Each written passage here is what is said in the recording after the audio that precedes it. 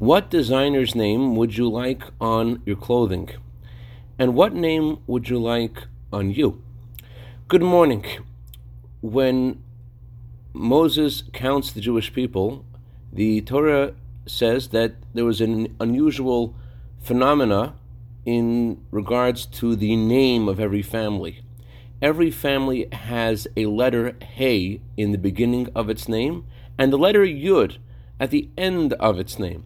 And the reason for this, the Talmud explains, is because the nations of the world were taunting the Jewish people and saying, you guys think that you know which family you're from? If the Egyptians ruled your bodies, certainly they ruled your wives and daughters, and you don't know who your fathers are.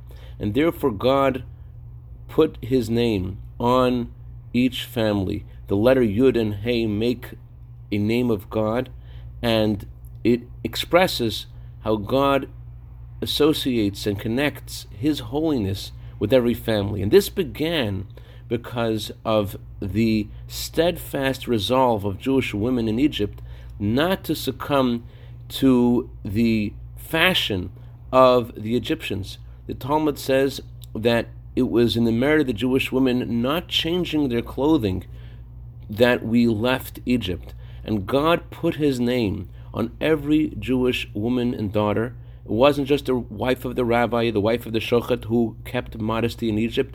Every single Jewish woman and daughter did not change their clothing and thus merited to have God's name connected with them and merited to enter Israel. And so too, as we prepared for the coming of Mashiach, you may walk in the street and want to have someone's name on your clothing, but think about having God's name on you.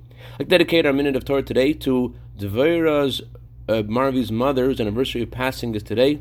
May Rachel Bas Dveira have a tremendous aliyah and be a good better on behalf of all of her children, grandchildren, great-grandchildren, until Bias and Mashiach. Have a wonderful day.